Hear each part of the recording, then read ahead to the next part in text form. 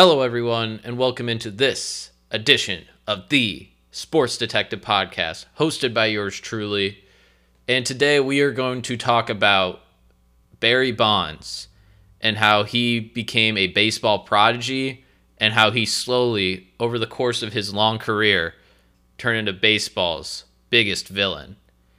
And before we start this, just wanted to let you guys know this is the part one of the Barry Bonds two-parter. Two parts of the Barry Bonds story. This one we are going to talk about his childhood for part of it and how he got to college, his time with the Pittsburgh Pirates, and then how he ultimately went to San Francisco. I just wanted to give you a little bit of an intro so you know what it's talking about. Part two is going to focus heavily on his steroid use. This isn't going to be the long gone summer where they only talk about, hey, that whole hour and a half documentary you saw before this, it was all fake because they used steroids, but we're only going to talk about that for 10 minutes at the end. So I just wanted to let you know part two will be about the steroids. Without further ado, here is my narrative. Part one, Barry Bonds. Barry Bonds is the most accomplished baseball player in the history of the sport. He is the home run king. He compiled 762 home runs in his 22-year career. In 2001, he even broke Mark McGwire's single-season home run record with an eye-popping 73 long balls. Barry also holds the record for most career walks, most career intentional walks, and he is the only player in baseball history to finish his career with over 500 home runs and 500 stolen bases. If all of that wasn't enough, he also went to 14 All-Star games, won 7 Gold Gloves, has 12 Silver Sluggers, won 2 batting titles, and has a record-breaking 7 MVP trophies. But many look at Barry Bonds' career as artificial and tainted, that his home run record should be marked with an asterisk, indicating that his record shouldn't count on the fact that Bonds had more drugs and hormones in his system than a racehorse during the latter part of his career. The steroid era is the reason that many former players have and are going to miss out on baseball's Hall of Fame, including Bonds, who has missed the cut on his first 8 years on the ballot. But Barry Bonds is different from the other steroid users. He didn't need PEDs to become great. He already was great. The best player in baseball, for a matter of fact. Taking an HGH cocktail of supplements propelled Bonds from being one of the greatest players to ever live to the greatest player to ever live. Bonds was never considered to be a well-liked guy, if not just plain hated by his teammates and peers. He would regularly scowl at the media. He was moody. You never knew which form of Barry you were going to get on a day-to-day basis. But steroids turned Barry from being unliked into being the sport's biggest villain. He went from being a great player to an all-time great, to testifying in front of Supreme Court, to the home run champion, to being charged with perjury, and then convicted of perjury, only to have his case thrown out due to a court mistrial. Over the course of his career, he went from a normal-sized head to an enlarged melon.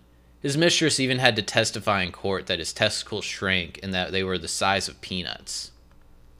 But to understand how Barry Bonds became the disgraced baseball legend that he is today, you have to go back to Bonds' childhood.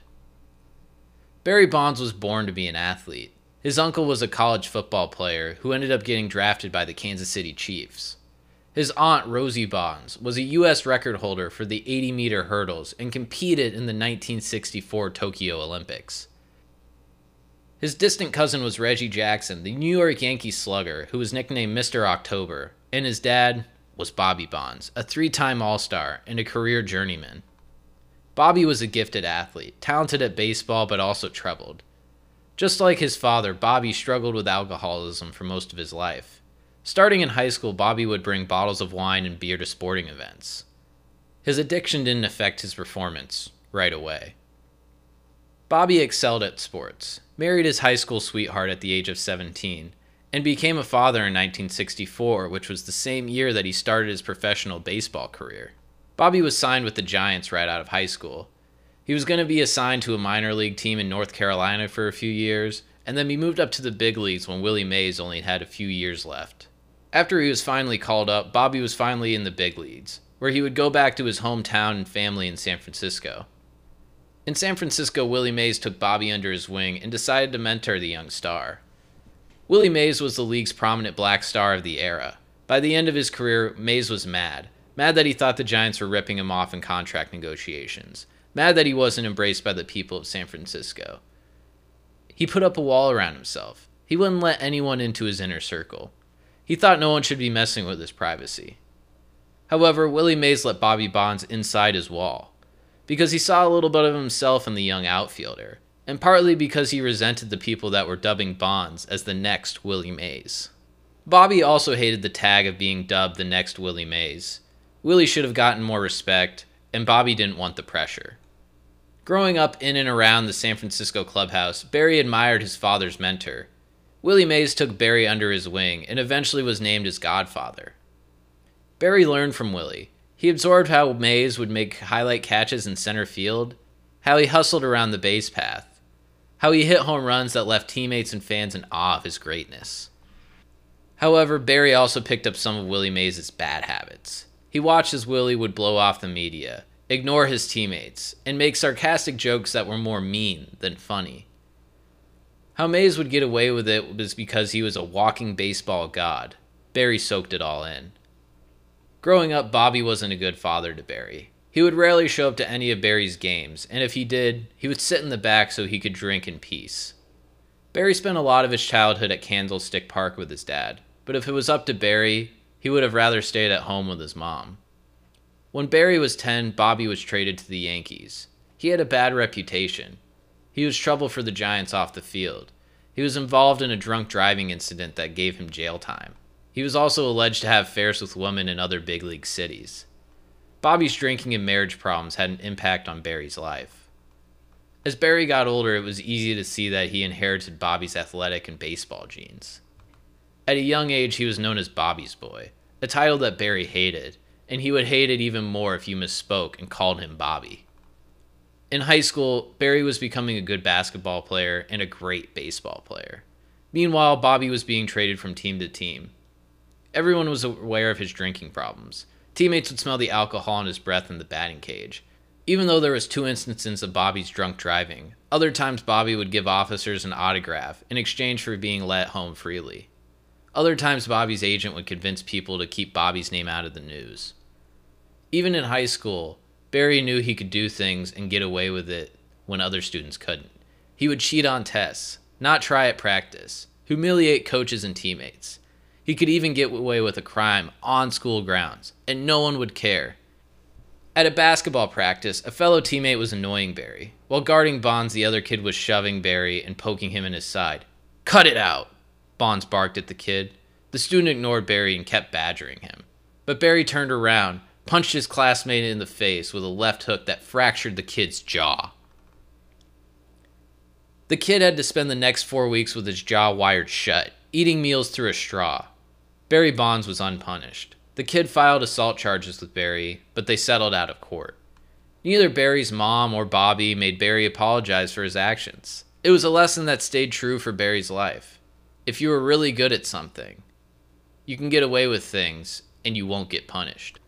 By Barry's junior season, scouts began attending his games, but it was no use. Barry Bonds had his eyes set on going to Arizona State, where he would play college baseball. Barry was good enough in high school to be drafted by the Giants in the 2nd round. But getting drafted by his father's team didn't excite Barry. He was going to college. When Barry arrived at Arizona State, it was assumed that the legendary coach Jim Brock would whip Barry into submission. He was a no-nonsense type of coach who wouldn't stand for the cockiness or lack of effort. Many of his former players describe Brock as mean, and don't speak fondly of him. He treated everyone the same, except when Barry Bonds arrived on campus. Brock embraced Bonds. He was infatuated by the young man's talent, and let Barry get away with whatever Barry wanted to do. Sure, Barry was a cocky, annoying asshole, but he had a mystical talent. Sure, he could have disciplined Barry and treated him like any other player, but he didn't want to upset Barry, because what Barry did on the field outweighed how much he sucked off of it. He didn't know how much other teammates hated him, mostly because Barry lacked social skills and was unable to pick up on such a thing. He He was self-centered and only wanted to talk about Barry. He would brag about all the money he turned down to go to college and how his dad was a pro. Bobby would even fly into Tempe and attend practices, sometimes sober and sometimes drunk. Bobby made it clear to Brock that Barry would not take hitting instructions from the ASU hitting coach. Barry would swing the bat Bobby's way. Most of his teammates thought Barry was a spoiled brat, which he was. But he was a talented brat. His freshman season, he led the team in home runs. Barry would arrive late to practices, not focus during batting practice, and wouldn't hustle in the outfield, which enraged pitchers. He took an ASU calling card and rang up several $100s on it.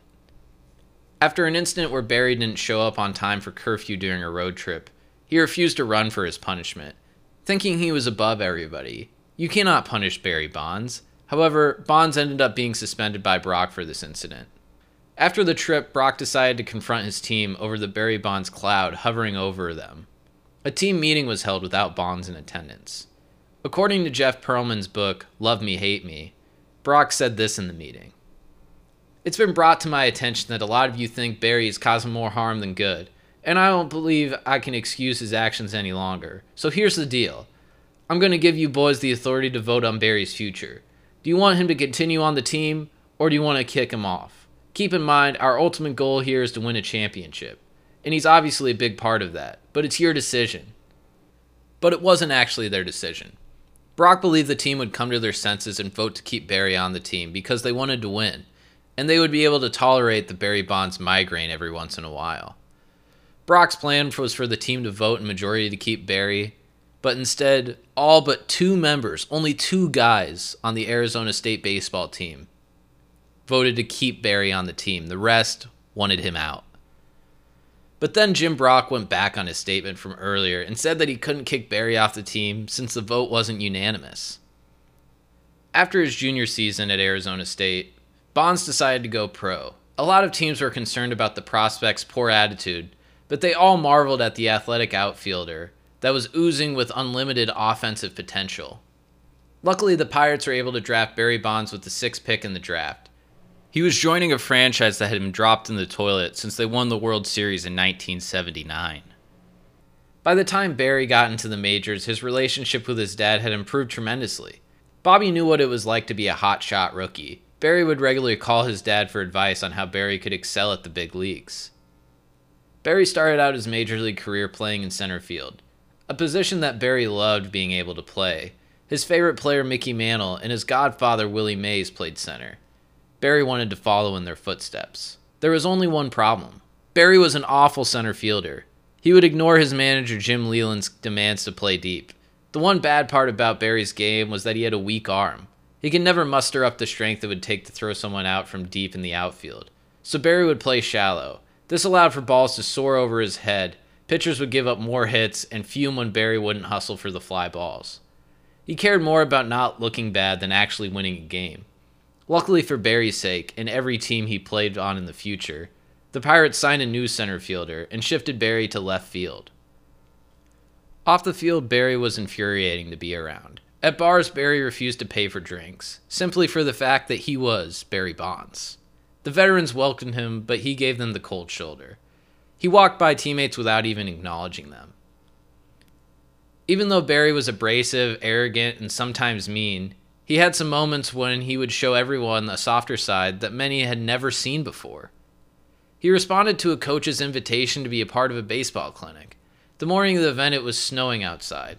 The coach thought no way Barry would show, but to his surprise, Barry was the first one to show up, and he was the ultimate baseball idol.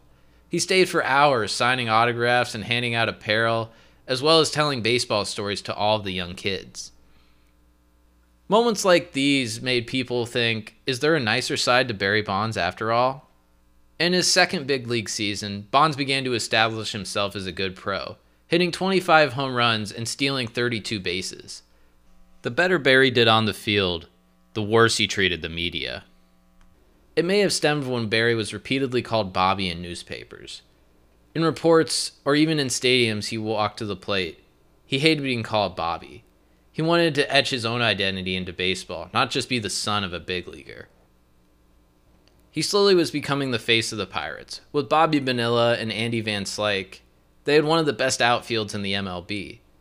If there was one thing that Pirates knew, that the rise of Barry Bonds was vital to their success. His sophomore season also marked off big life events for Bonds. Meeting and marrying his first wife. He met at a Montreal strip club. She was a bartender, so don't worry about him marrying a stripper. But only after 5 months of dating, she moved in with Bonds and then married him, after only 5 months. His third season marked the year Barry began to trust his coaches and actually give a crap on defense. He decided to protect the left field line, prohibiting batters from getting doubles.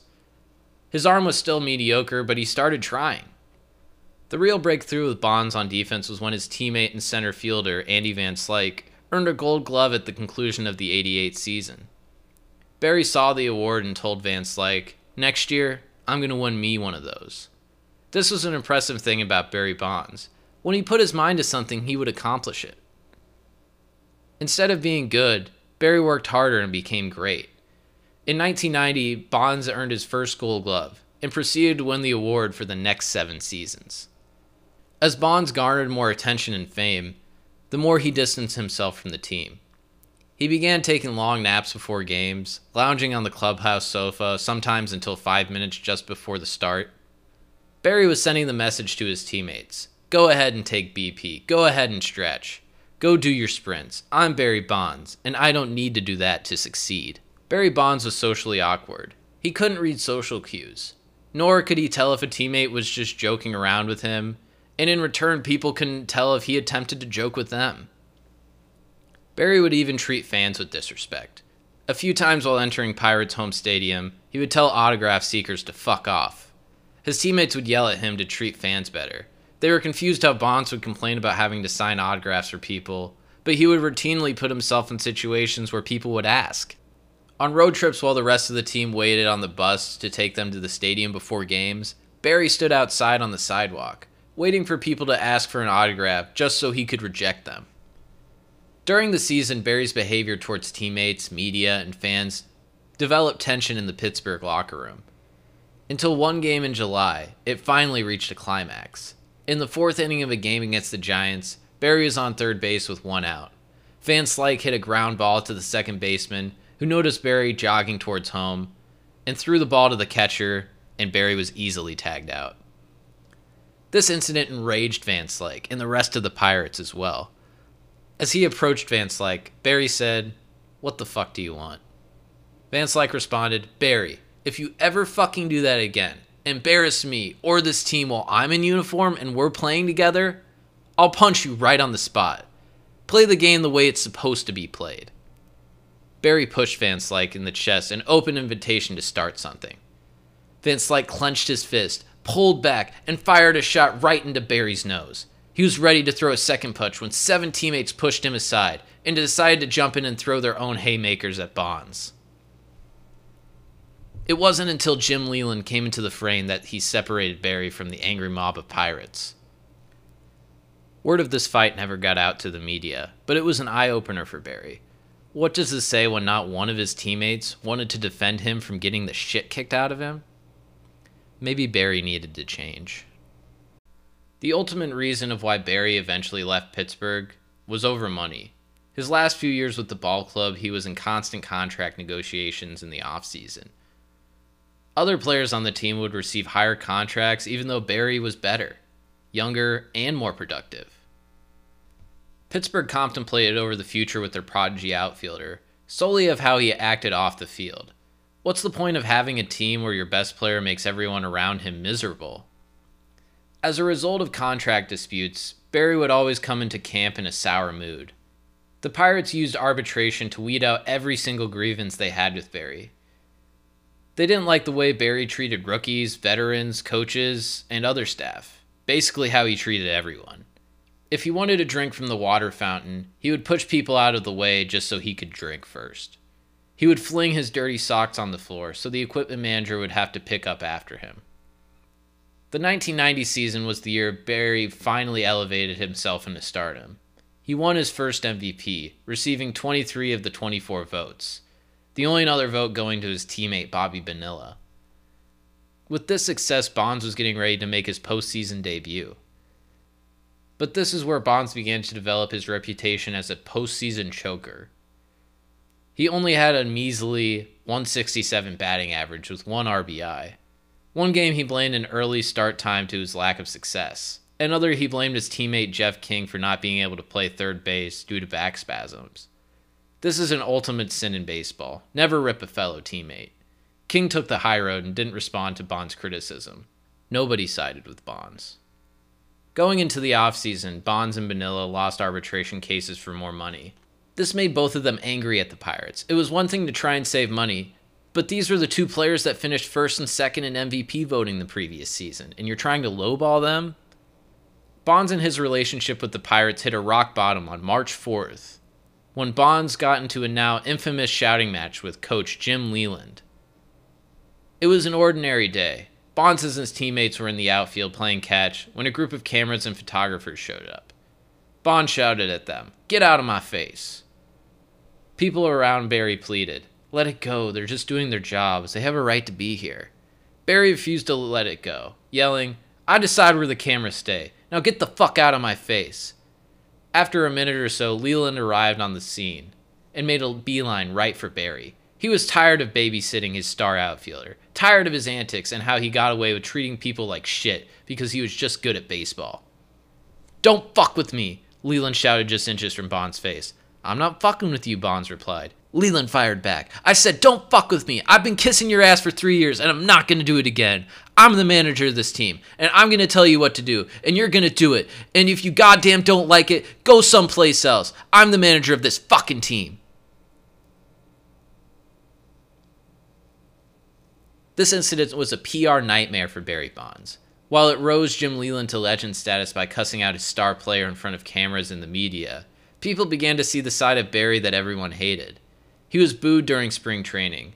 The endorsement deal he had negotiated with Pepsi was now off the table after the beverage company saw the video of Bonds screaming.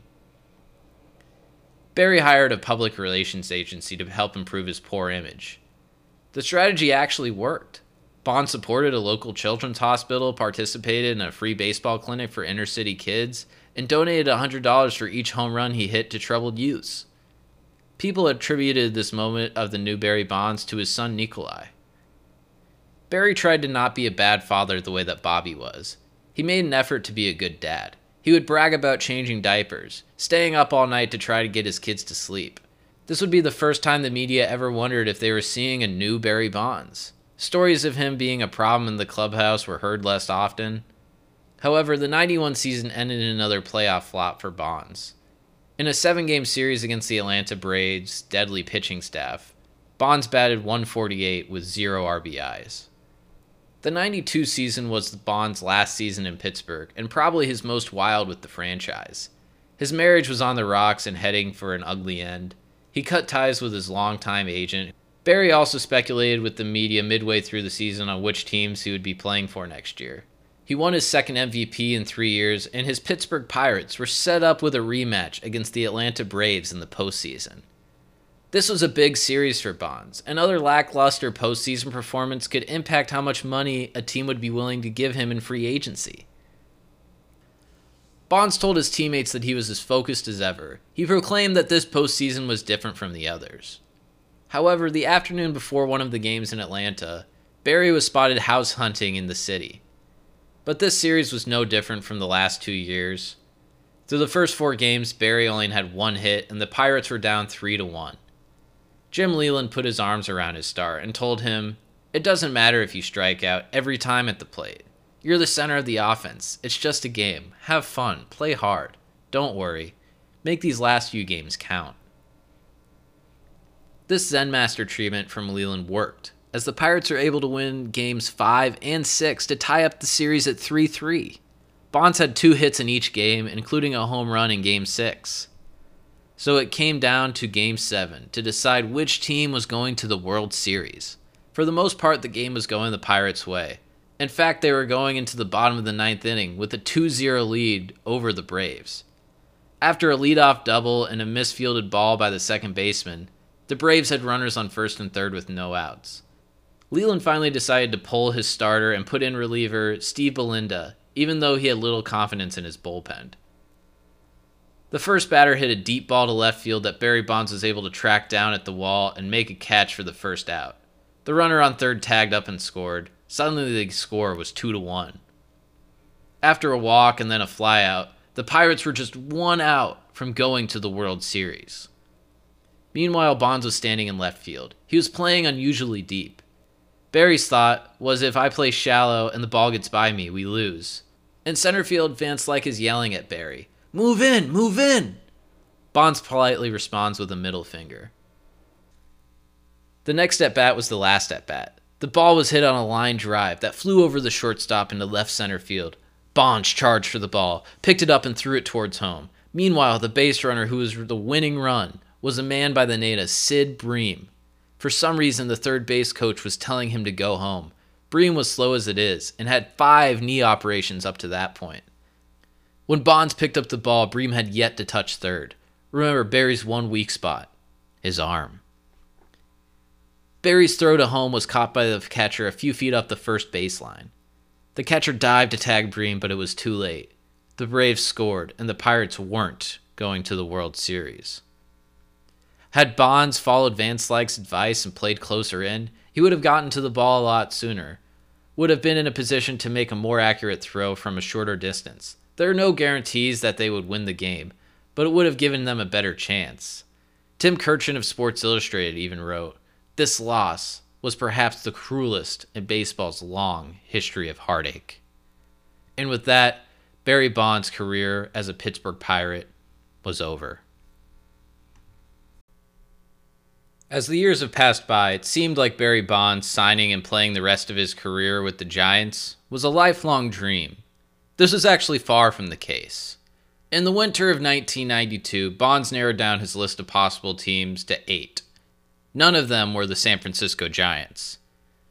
There were many reasons why Barry didn't want to play in San Francisco. There were many reports and rumors that the team was going to be sold and moved to St. Petersburg.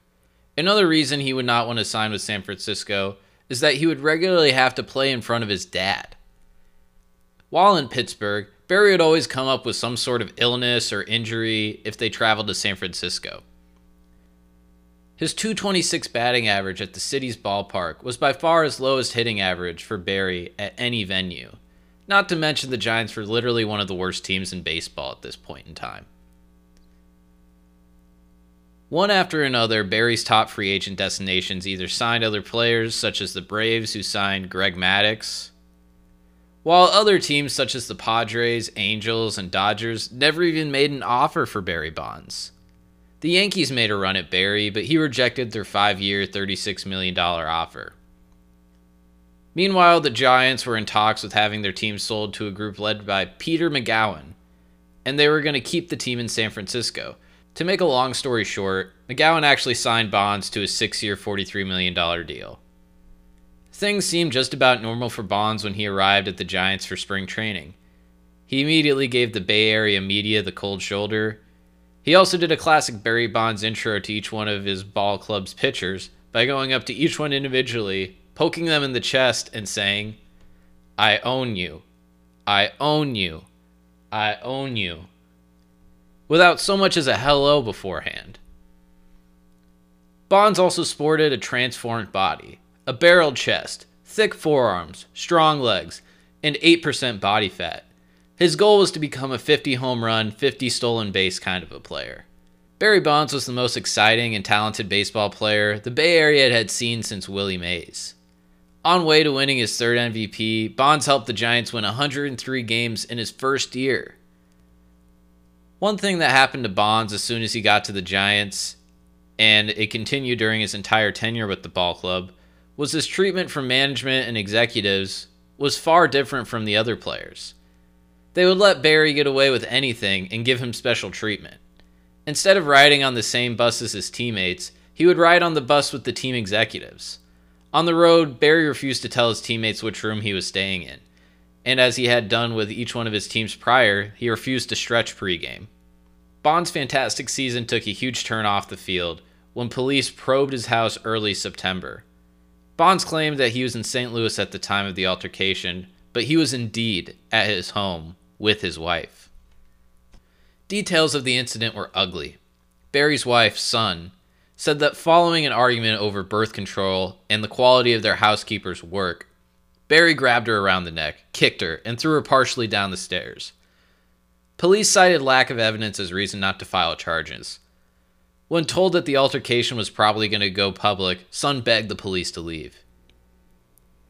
After the season, Bond's play began to diminish, and so did the teams. They dropped a 7.5 game lead over Atlanta and lost the division at a tiebreaker.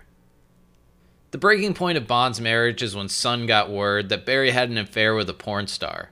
She sued Bonds and claimed that not only did Barry have sex with her, but that she was also carrying Barry Bonds' unborn baby. It later turned out that she was lying about being pregnant, but Bonds' attorney did put out a statement where he admitted that Bonds did have sex with her. They ended up settling out of court. Fast forward to 1996, Barry was having his most impressive statistical season of his career, showing up to training camp resembling a defensive back and benching 315 pounds. However, the Giants had Barry Bonds on the trading block. Ownership was worried about how their star player would have frequent confrontations with other Giants, including a fight with another player that resulted in Barry's sparkling earring to get ripped out and a confrontation in St. Louis where Barry pushed a respected reporter from USA Today. But the Giants demanded a king's ransom for Bonds, and no one wanted to give up a lot of capital for the headache Bonds would bring with him. Bonds set records for walks and intentional walks, records he would routinely shatter as his career progressed. But with the Giants losing 94 games and finishing in last place, Barry had another statistic on his mind. He wanted to join Jose Canseco as the only two players to hit 40 home runs and steal 40 bases in a single season. In doing this, Barry played selfish baseball, stealing bases in odd times. Like if there was 2 outs and the winning run was on third, Barry would steal anyway. Barry was selfish. He only wanted to play for Barry. He only wanted to talk to his teammates if they wanted to talk about Barry. In 97, there was perhaps a new Barry Bonds. Suddenly he decided it was time to be friendly, give more interviews. He would even acknowledge his teammates on occasion, and spoke glowingly of the franchise to the press. He even befriended a leukemia patient. Barry was compassionate with the young boy. After finding out that he may need a bone marrow transplant, Barry registered as a donor. When Barry did things like this, it wasn't for the cameras. He often did things like this without the knowledge of the media. He could have easily brought cameras along with him, and have the press publish his good deeds he would do off the field to improve his image. But that's not what he wanted to do. He didn't want to be cheered for kindness. Before the 1998 season, Bonds married his second wife, Elizabeth Watson. She was an exotic dancer. She had dated former baseball players before, and had even had an affair with Chicago Bulls superstar Michael Jordan. Bonds was never faithful in either of his marriages. He constantly had an affair with Kimberly Bell, a woman Bonds would spend years secretly seeing. He would pay for her to come on road trips, and sometimes would even have the Giants pay for her rooms. This is also a woman who would testify several years later pertaining Barry's testicle size in his perjury case. But we'll get to that later. In 1998, Bonds was once again an awesome baseball player. After starting to be nice in 97, he went back to his old ways after he got into a hitting slump that he blamed the media for. But Barry was phenomenal in 1998. He was such a dangerous hitter. There was an occasion where he was intentionally walked with the bases loaded, scoring a run. That's how dangerous he was. Rather give up a run than have Barry jack one out. Even though Bonds was awesome, he wasn't the talk of baseball world in 1998. Everyone was fixated with the home run chase between Sammy Sosa and Mark McGwire. This made Barry incredibly jealous, especially when he became the first player in the history of baseball to hit 400 home runs and steal 400 bases. But no one cared. It wasn't even first page news. Everyone was following the superhuman Slammin' Sammy and Big Mac regularly go back and forth in the home run chase daily. It was a secret in baseball for years. Every player knew that McGwire and Sosa were juiced. This killed Barry. Sure, these guys could hit 70 home runs, but they aren't the overall player that Bonds was. Could they steal bases like him? Could they play the outfield like him? Were they as good of an overall hitter as Barry was? No, of course not. After Sammy Sosa was named the MVP and outplayed Bonds in a wild card play-in game, Bonds had had enough. He was tired of being underappreciated. He was the best player in baseball for years now, and there he was, getting overshadowed by these guys who were taking steroids and a cocktail of HGH to get ahead. After the headlines were pointing out another Bonds playoff failure, he was done. Next year, Bonds was going to do what Sosa and McGwire did to get attention, fame, admiration, and respect. Barry Bonds, the best player in baseball, was going to start taking performance-enhancing drugs. Little did Barry know this decision wasn't going to give him the fame and admiration he so craved. It would eventually turn Bonds into baseball's biggest villain, and it would turn him into the face of baseball's steroid era.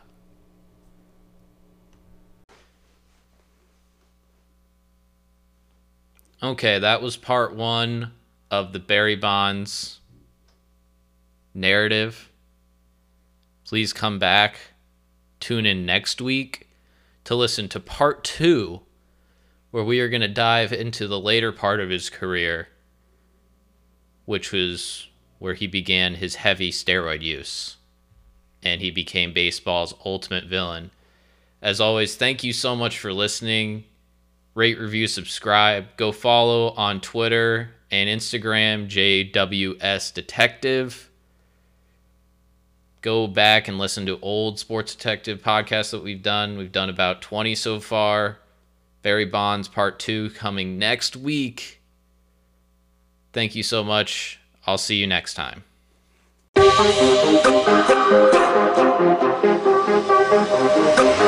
Huh.